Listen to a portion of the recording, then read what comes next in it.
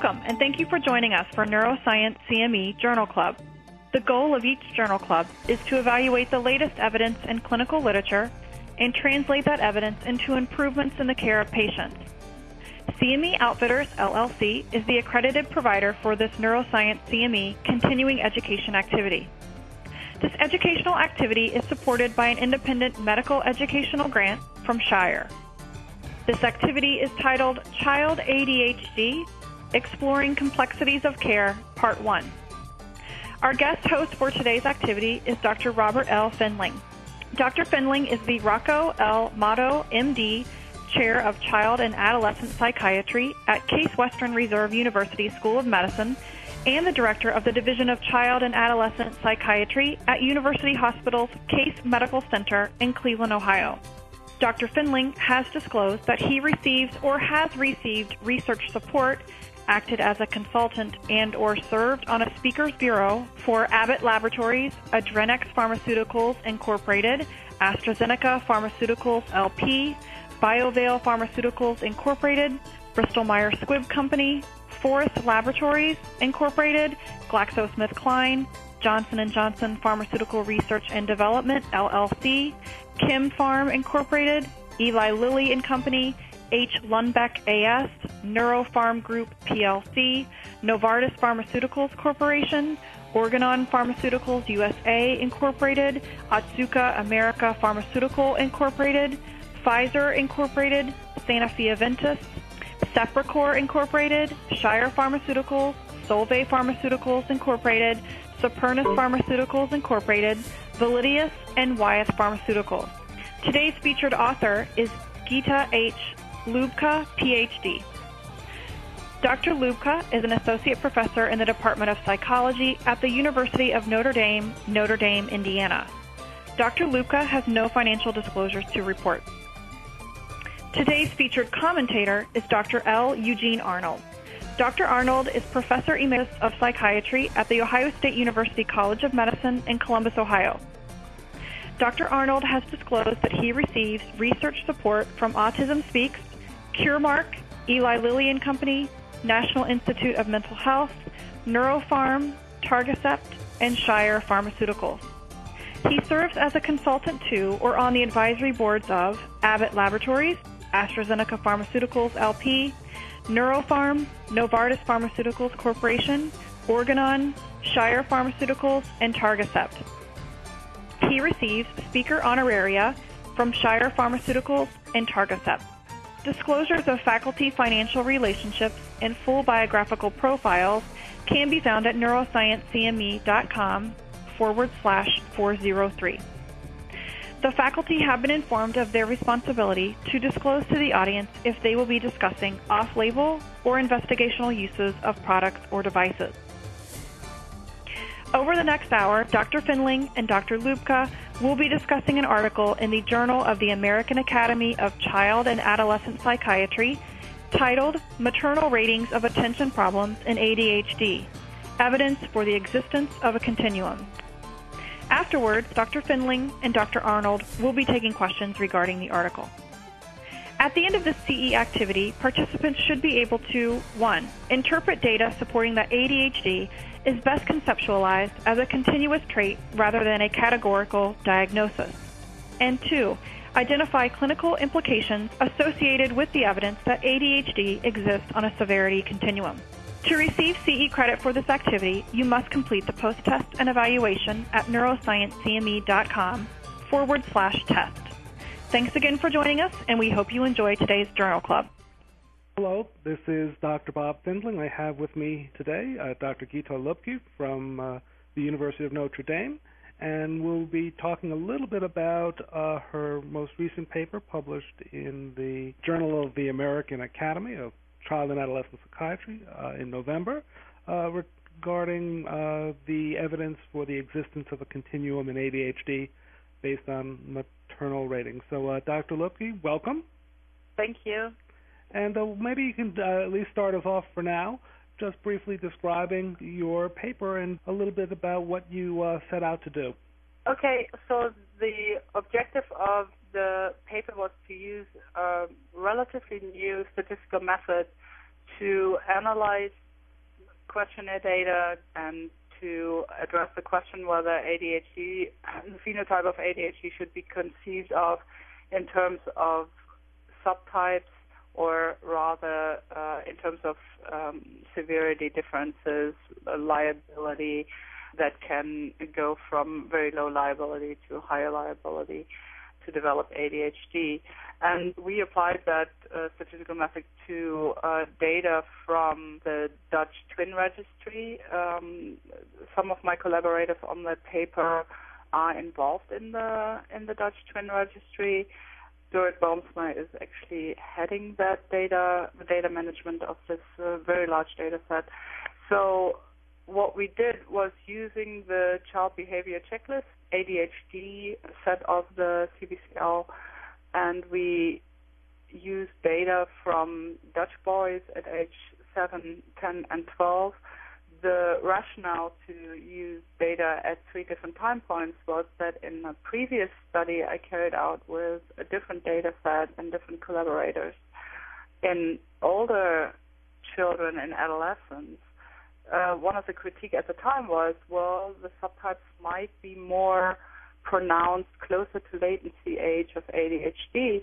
So in this study, we aimed at looking whether at a younger age the subtypes, there was more evidence for subtypes than at the later age, because our previous study also didn't indicate any evidence in favor of subtypes and rather provided evidence in terms of a continuum, underlying continuum. So in this study, we were especially happy to have a very large data set and use this statistical method at 3 different time points. The results that we found were that again, no evidence for subtypes at any of the ages. There was not more pronounced, more evidence at a younger age. Rather, at all 3 time points, the same pattern of results emerged and was indicating that the responses on the attention subscale of the child behavior checklist, that those responses on those items should be, well, they fitted better to models that was set up in terms of a continuum for severity of attention problems. And then the feature that we added in this study was, well, you can always argue, well, okay, so you have the child behavior checklist, but that is not necessarily the same as DSM ADHD. So what we did on a subset of these Dutch twins, of the boys, we only used the males because the prevalence is higher in males. And so we also had, on a subset of these boys, we had diagnoses of ADHD according to DSM-V. And so we mapped those findings, those diagnoses, on to the model that was set up to correspond to a continuum of ADHD. And those results showed that the boys with an ADHD diagnosis for the independent, basically, for inattentiveness, hyperactivity, or the combined subtype, they all were mapped on the high end of the continuum of attention problems as measured by the CBCL. So this kind of fortified our findings that DSM diagnoses of ADHD correspond to high end or high scores of CBCL attention items, and therefore fortified our conclusion that ADHD should be conceived of in terms of continuum rather than in terms of different subtypes. Okay, well that's very helpful, that regardless of ADHD subtype, these youngsters were pretty much symptomatic across a continuum, and the only thing that differed was their symptomatic expression. Is that what you're wanting to find? Yeah, that would be correct. I mean, what we found was that the subjects, and we're talking about sample sizes of, at age 7, we had a little bit more than 8,000 subjects. At age 10 and 12, the numbers were slightly lower. This is an ongoing longitudinal study the Dutch Twin Registry, which explains the smaller sample sizes at higher ages. So the sample sizes were really large. So if they are, I have done quite some methodological work on the statistical method that we used, and showing that at these sample sizes, if there are subtypes, you should have the statistical power to detect them. But in these samples, we did not find any groupings, any clusters of subjects in terms of, oh, this is an inattentive group, this is a hyperactive group, and this is a combined subtype group, and these are the children without any major problems in terms of attention deficit. Rather, what we found was that there were groupings in terms of severity. So you had one class was very mild attention problems, and then a moderate class with slightly elevated symptoms, and then you had a severe class. And when we were mapping the DSM diagnosis onto these three quantitatively different groups of subjects, then those with a positive diagnosis of ADHD were in the severe class, and only very few of the inattentive subtype was in the moderate class. None of the diagnosed children were in the mild class, and the mild class was obviously the largest class. So now, let me ask you a couple of questions about your choices of methods, because first of all, one of the things that I think you pointed out right at the beginning of your review of this very interesting paper is that this used a new statistical method. Now, our listeners are clinicians who might not have great statistical expertise, but knowing that, could you perhaps explain what makes this new statistical method novel and why it was an interesting tool to use for this question that you thought was so important to pose? Well, I can at least try. So, yeah, I mean, it is a rather complex statistical model that we fitted to the data. Some of the audience might be familiar with latent class analysis. Latent class analysis is a very old method to find groups of subjects that are similar to each other in a sample. So if you collect data on a questionnaire, say, and you apply a latent class model, then what this model is going to do for you is group the subjects that are more similar to each other than two subjects in a different grouping.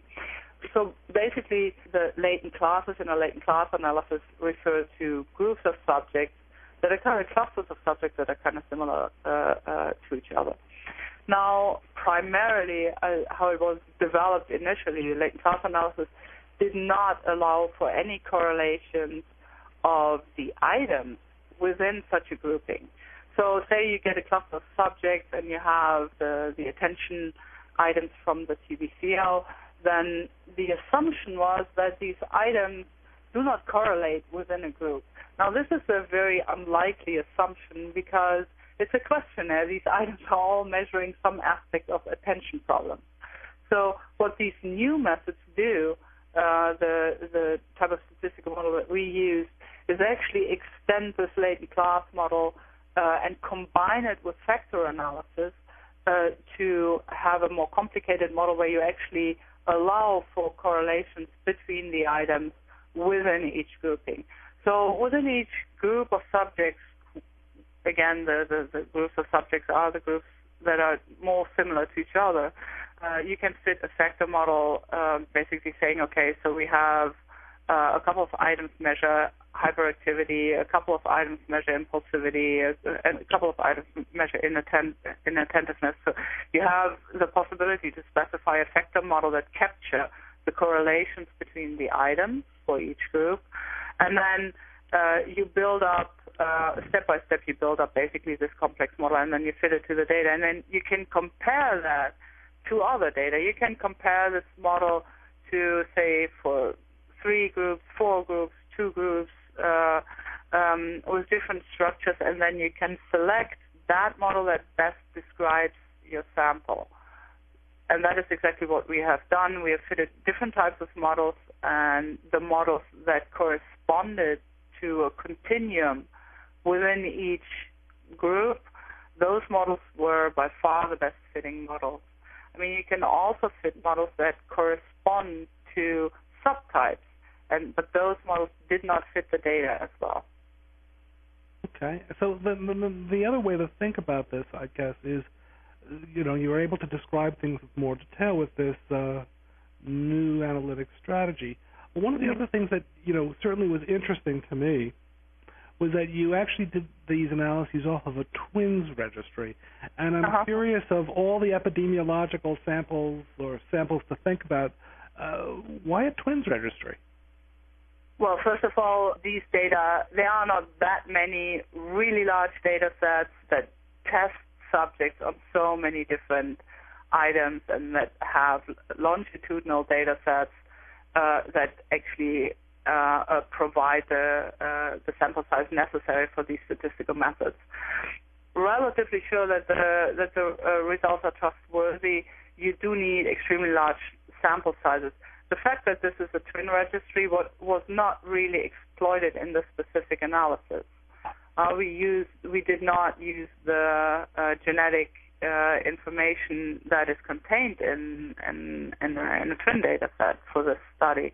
We basically used the data only on an individual level, but not as a pedigree. Okay, so that's what. So in short, let me make sure I understand you.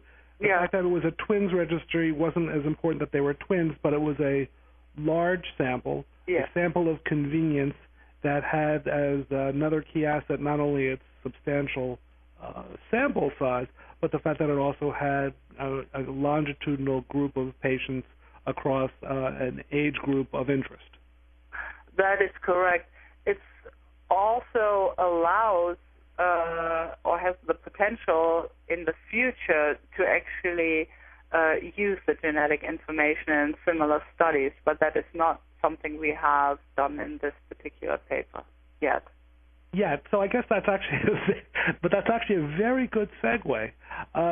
So I guess the first would be, what do you think the key implications of your results are? And then maybe, if after you perhaps let us know what you think the key implications of this are, what would you like to do next based on these results and based on this data set?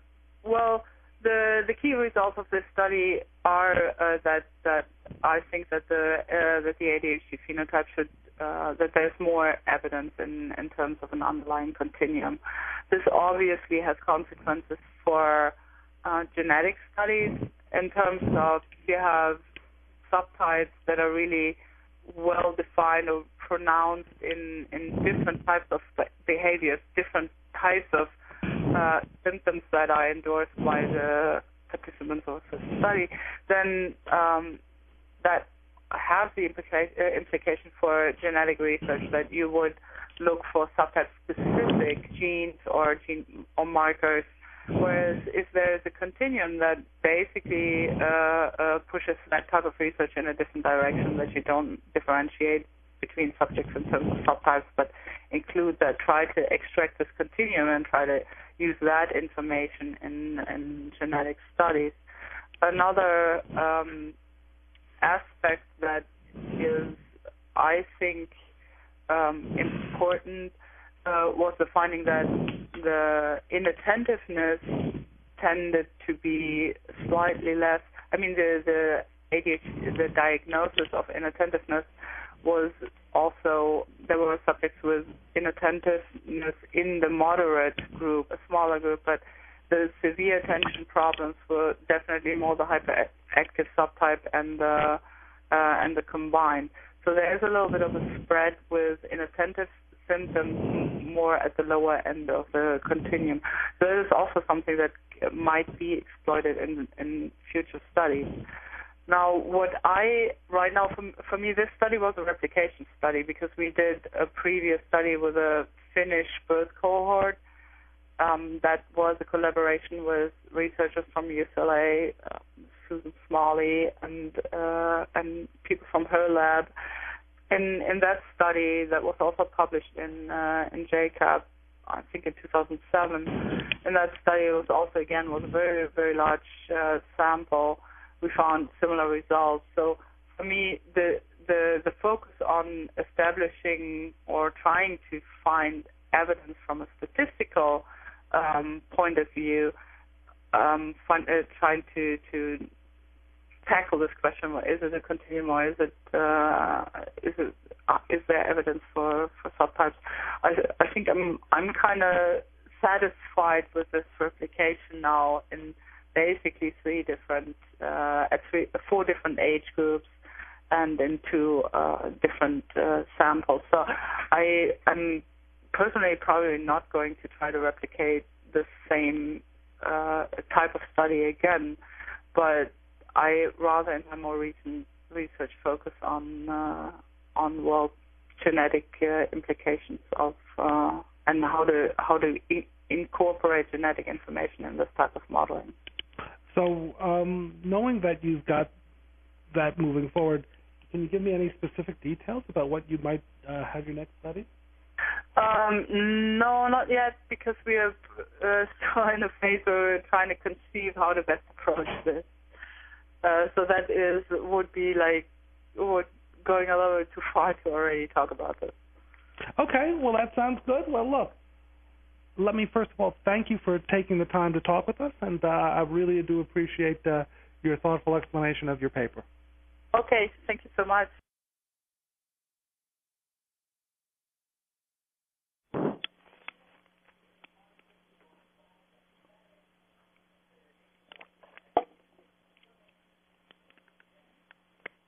Okay, so thank you very much. We've had Dr. Lubke join us. This is Dr. Bob Findling.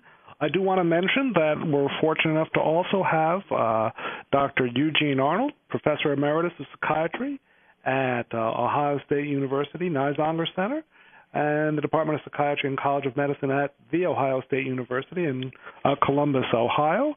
And while we're going ahead with getting phone calls as well as online questions, I certainly want to say, while we're waiting for this, I'd certainly like to ask our audience and let our audience know that there are additional online resources, and those can be found at www.neuroscienceCME, that's one word, neuroscienceCME.com.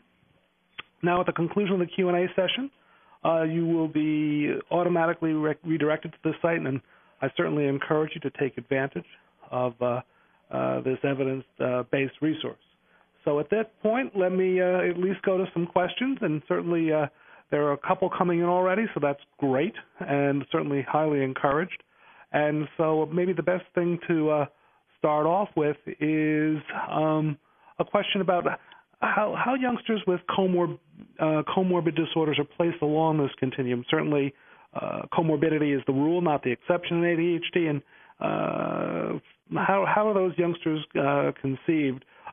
For example, are they seen more severely along the continuum, or how are they conceptualized? So, does anyone want to get started, Gene or Gita? I of course don't have any information about how the comorbidity plots onto this. Perhaps that was in the data set that Gita had. I do want to make a few comments, though, about the study itself.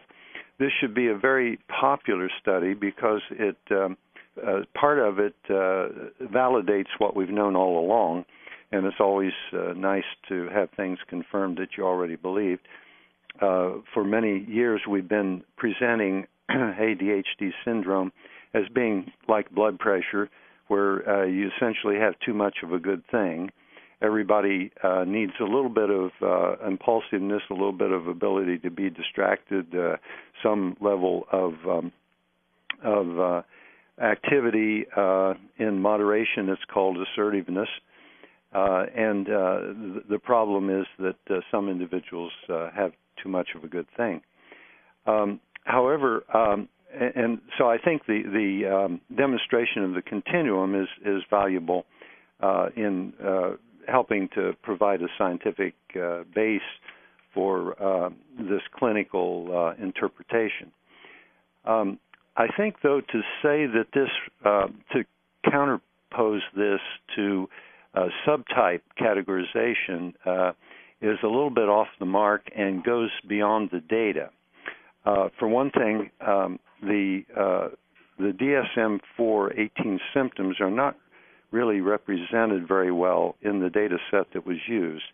The 11 symptoms from the CBCL that were used, I was able to map about 4 of them onto each of the 9 symptom lists that are mentioned in DSM-IV. So we don't have a complete picture of what characterizes the subtypes as used in in actual diagnosis. The other thing is there's other literature that supports the distinction of subtypes, including subtle differences in treatment response.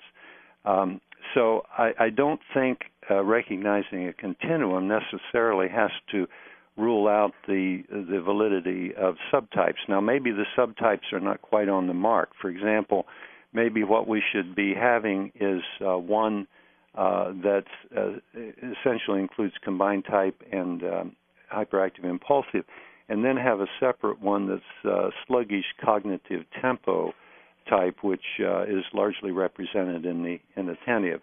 I think that there's a lot more work to be done on that to figure out what the various subtypes ought to be.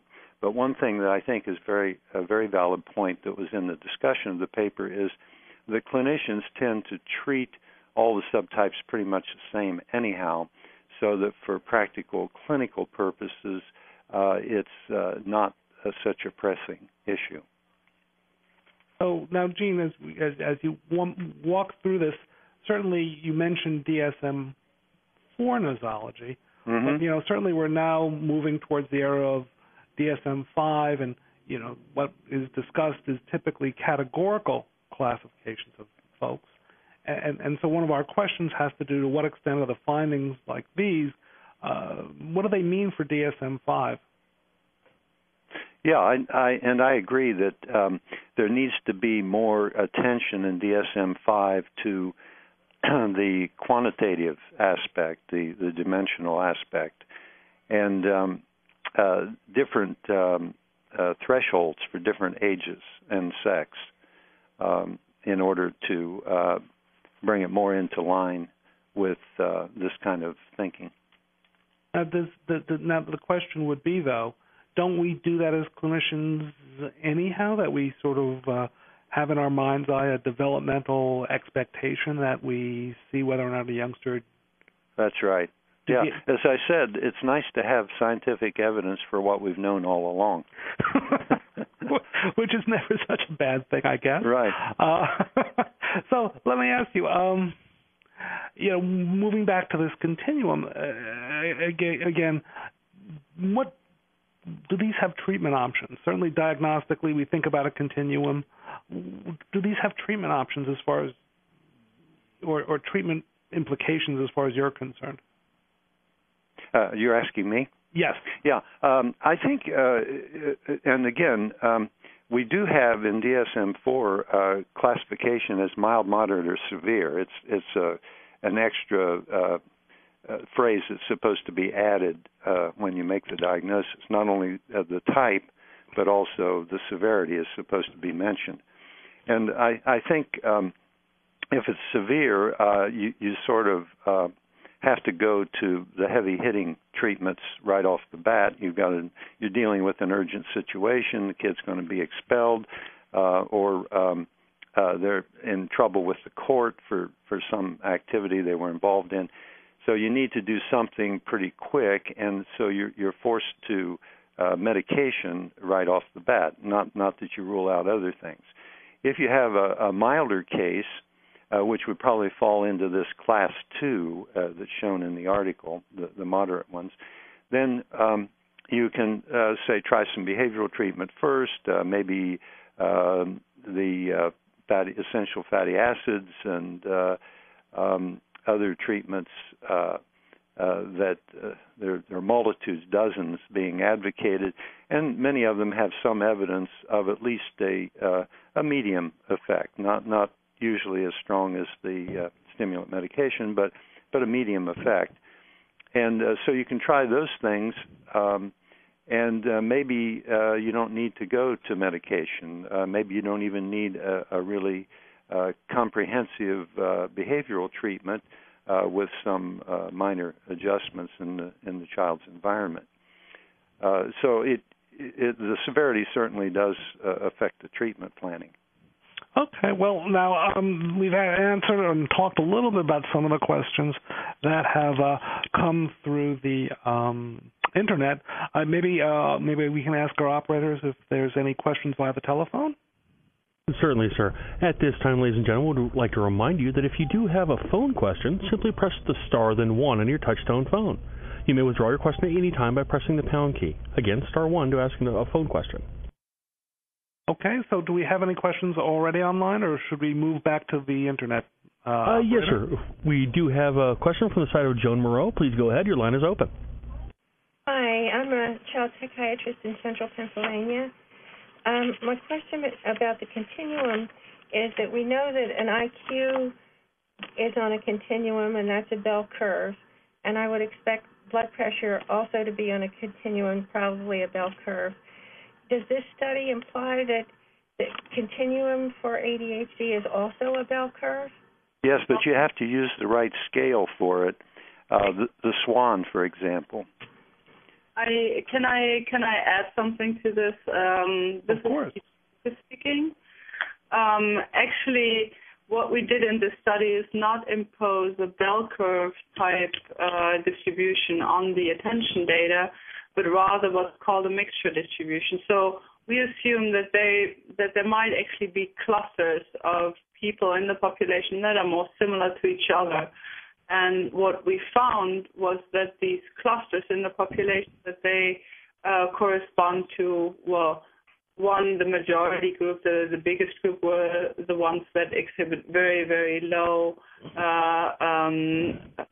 symptom endorsements. The moderate class was smaller and had a slight heightened symptom endorsements, especially on the inattention items. And then the most severe of the three classes, those were the ones with the most symptom endorsements on the CBCL attention scale. Now, as was mentioned previously, what this indicates is that there is an underlying continuum, but that doesn't include that it doesn't necessarily have to be a bell curve. There can be a bulk of people who are in the really end of the scale, and then a smaller group of people kind of somewhere in the more moderate area, and then a group in at the high end of that scale. And that is what we found. With respect to the CBCL data, and it's correct that the CBCL items don't really, that has been mentioned also in previous literature, don't really map exactly on the DSM. However, what we found was that children diagnosed with ADHD using the NSF, the DSM diagnosis, those children were the vast majority was in that group of children that is actually at the high end of that underlying continuum. Yeah, one of the problems with most of the scales that are used, and this is true of the SNAP and the Connors and so forth, they essentially are half of the scale. The center of the bell curve would be at the 0 point because they don't include those who are superior in the various traits that are mentioned. It only takes a pathological end.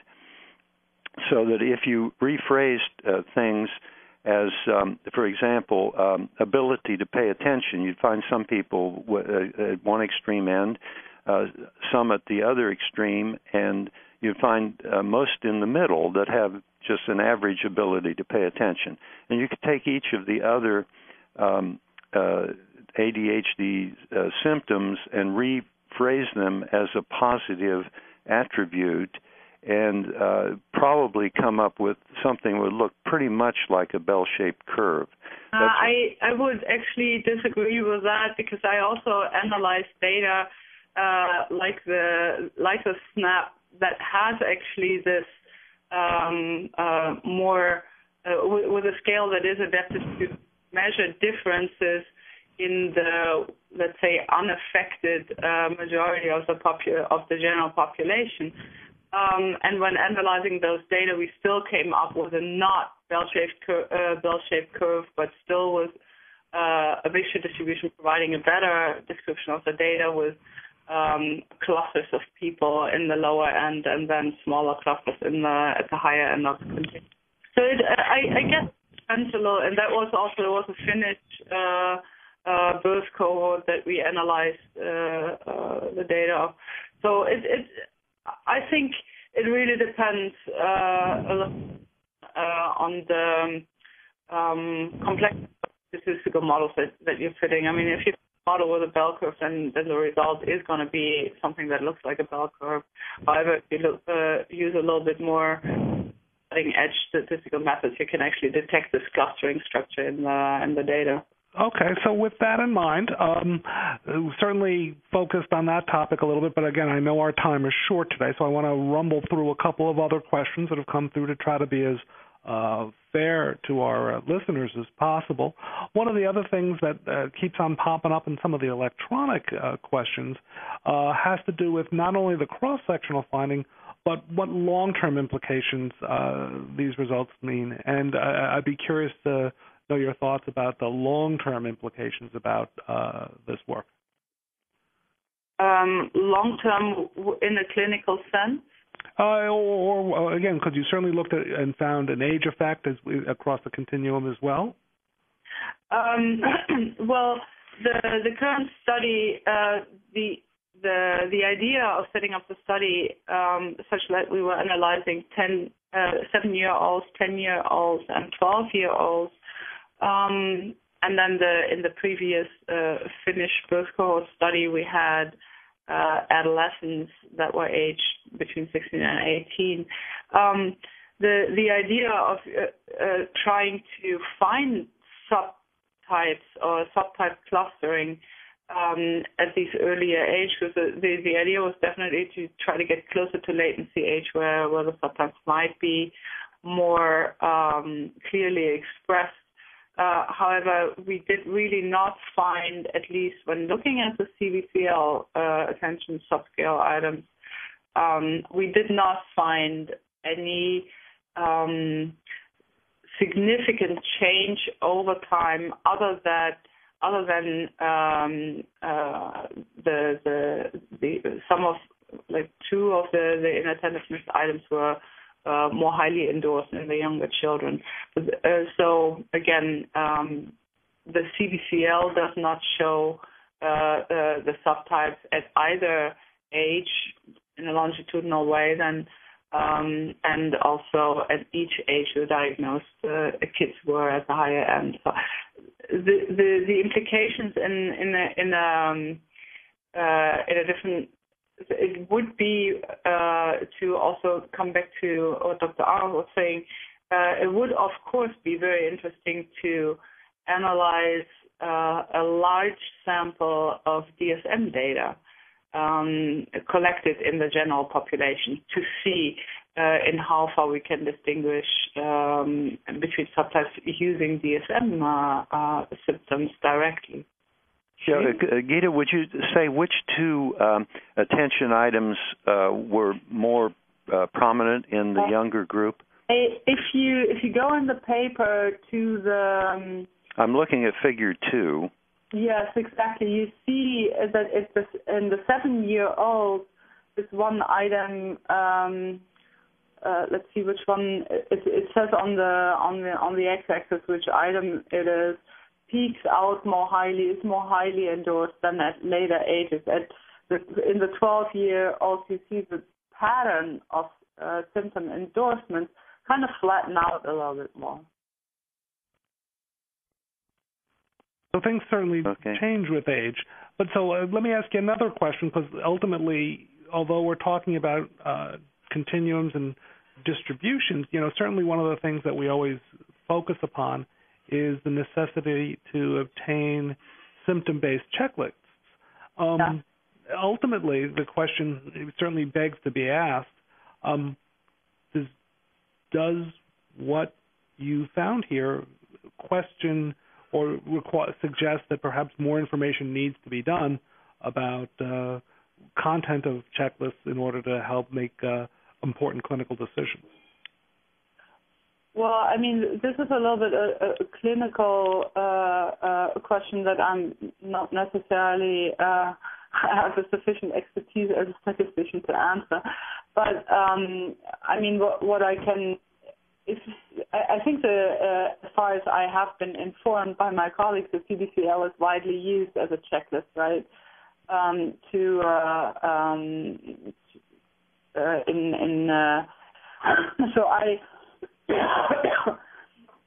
I don't know, but maybe Dr. Arndt can answer that. I don't know in how far it would make sense to include more directly mapped items that more directly map on the DSM. And certainly, I would be interested to see that type of data confirm basically what we have found now, both in the SNAP and the CBCL, that there is no real evidence of the DSM subtype. Yeah. Okay. I wasn't quite sure what the question was here. So here, let me maybe rephrase it. You know, people are very busy. We now have this data about a possible continuum. You know, certainly busy practitioners, particularly primary care folks, don't have time for long, expensive checklists and all that other sort of jazz. What implications do you think this whole notion of continuum have about what implications it may have for our checklists or other measures that we typically advocate for the use for if there's actually a continuum? Well, of course, by definition, the first criterion of 5 to diagnose ADHD is that they have to have an excess of the symptoms. They have to have a clinically meaningful severity of at least 6 symptoms from one of the lists.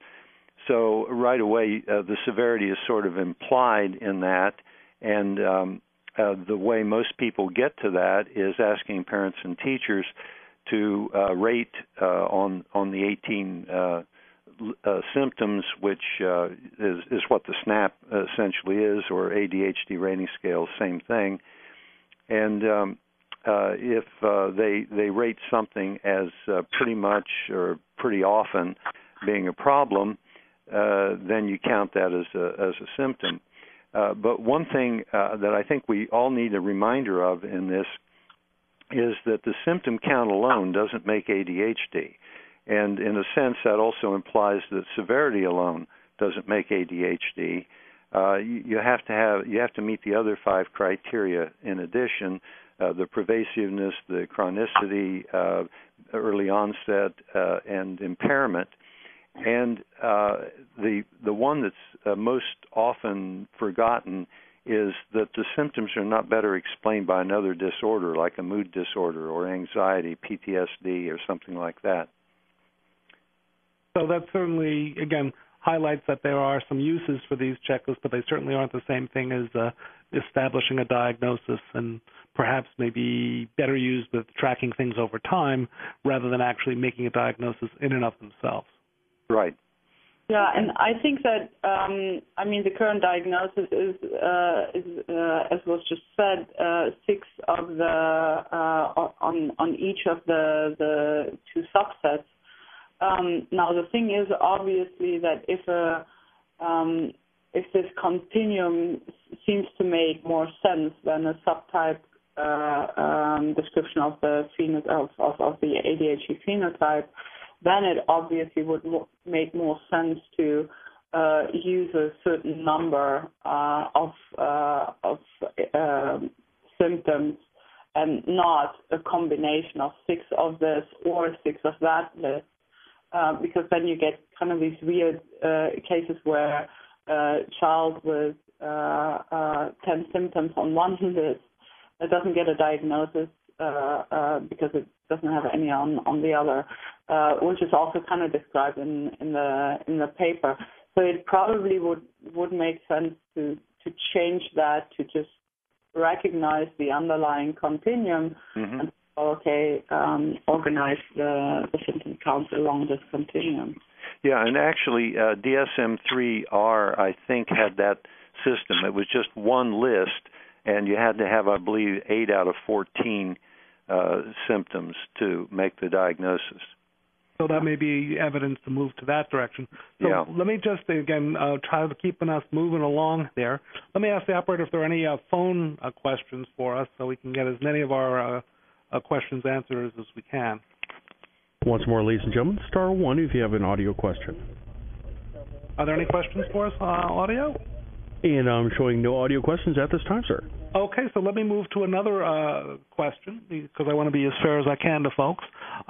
Gene, one of the things you started mentioning were some non-traditional things that you think about, and we had a couple of questions about things about non-traditional, non-FDA approved kind of things that you alluded to, and I was wondering if you could talk about the evidence base for some of these things that we hear a lot about, particularly neurofeedback and perhaps hyperbaric treatments. Okay. First of all, one of the best studied, I think, is essential fatty acid supplementation, and I recently reviewed that for a chapter, and it appears there are about 8 placebo-controlled studies in this area, and the upshot of it is that a mixture of essential fatty acids, mainly EPA, eicosapentaenoic acid, but with some DHA, docosahexaenoic acid, and GLA, that's gamma-linolenic acid, which is the omega-6 series. The mixture of those in several studies showed promising results with an effect size of about 0.5, a medium effect, and that it takes probably 3 or 4 months in order to see the results. It has to allow time for the fatty acids to be incorporated into the neuronal membranes and metabolism and so forth. So this particular treatment meets what I call the sex criterion: safe, easy, cheap, and sensible. In that we know that these are essential fatty acids needed for neuronal membranes. There's been evidence that DHA, for example, deficiency can interfere with visual attention in infants, and consequently has resulted in addition to formulas and things like that. So we're on a pretty much of a mainstream kind of thing, even though there's not an FDA-approved indication, which is mainly because nobody with sufficient money to mount the FDA approval process has got into it. Then you mentioned neurofeedback. There are several promising studies of that, not all of them published, but most of the studies have one flaw or another, and one of them is failure of randomization. Another is lack of blinding and not using a control group with equal duration and intensity, because this is a glamorous treatment. It has a large placebo effect, so you do need to have that kind of control evidence.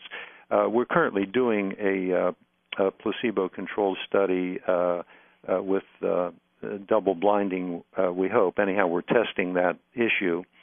And meanwhile, it's a pretty expensive treatment, so although it's probably safe, and although there's a reasonably sensible hypothesis based on findings in brain waves in ADHD versus normal controls, it doesn't quite meet the sex criterion because it's so expensive and difficult. It takes like 40 treatments at a time. So we need a little better evidence to really recommend it.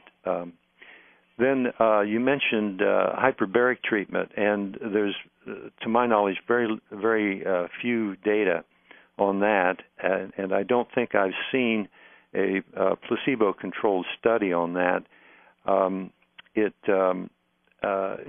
Again, it's a glamorous treatment that probably has a large placebo effect, and I assume it's fairly expensive, requiring a hyperbaric chamber. So I don't really have enough data to say much about that one.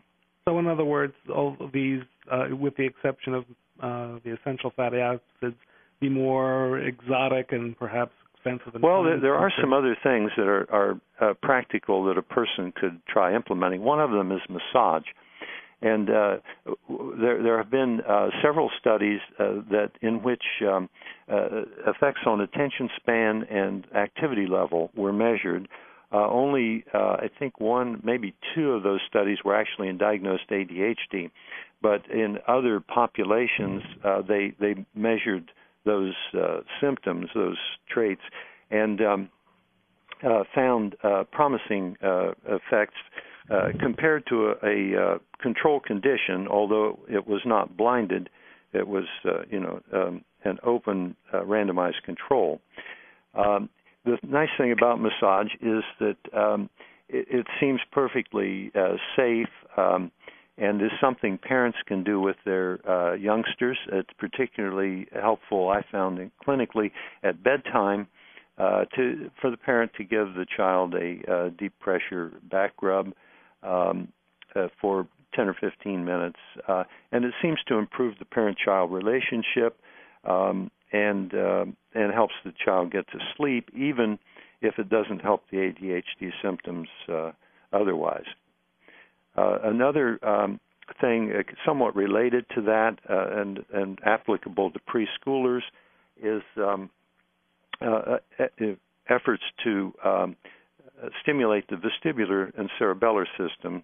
And this can easily be done at home by things, well, rough and tumble play is one way to do it, rather than having the kid watch TV or a movie, the old-fashioned horsey rides and things like that.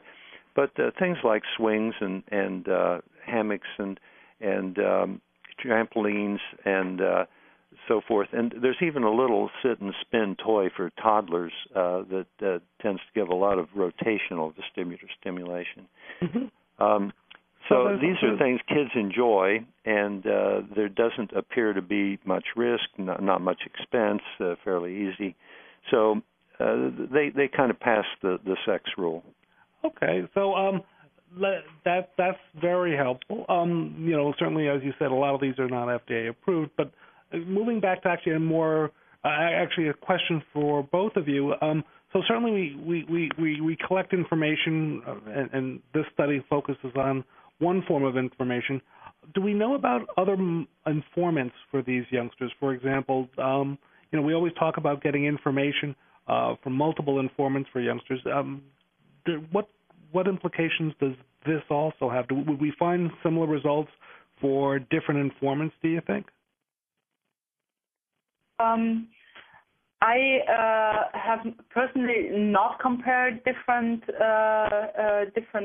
effects of different evaluators, but I know that there are several studies out there that have been finding differences between mother ratings and teacher ratings, and sometimes also mother and father ratings. And I know that researchers in the Virginia Institute of Behavioral and Psychiatric Genetics, Lyndon East and colleagues have conducted some studies and also showing how to correct for that.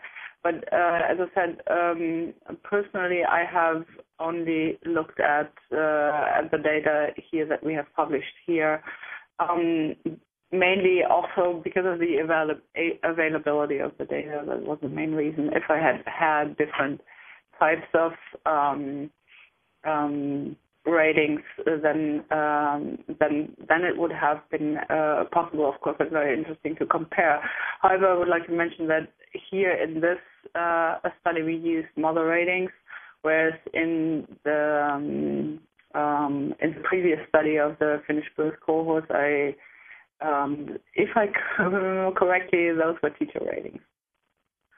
so the main conclusion was the same independent of the ratings. But is obviously not a direct comparison of different raters. Yeah, I think it's a very important question because by definition, ADHD has to occur in more than one setting, and that's usually home and school, although it could be things like Boy Scouts and Little League and things like that in the community. But the problem in many cases is getting the ratings from teachers. And this varies regionally. In our area, fortunately, most teachers are pretty cooperative, but there are parts of the country where teachers do not, particularly in a research design, are not. It's not easy to obtain the teacher ratings. So clinically, I think you can ask the parents to insist on the teacher giving some input. And in order to first make a diagnosis, and secondly, and very important, monitor the results of treatment. Because in many cases, the problem is mainly brought out at school under the stress of needing to pay attention, sit still, complete their work.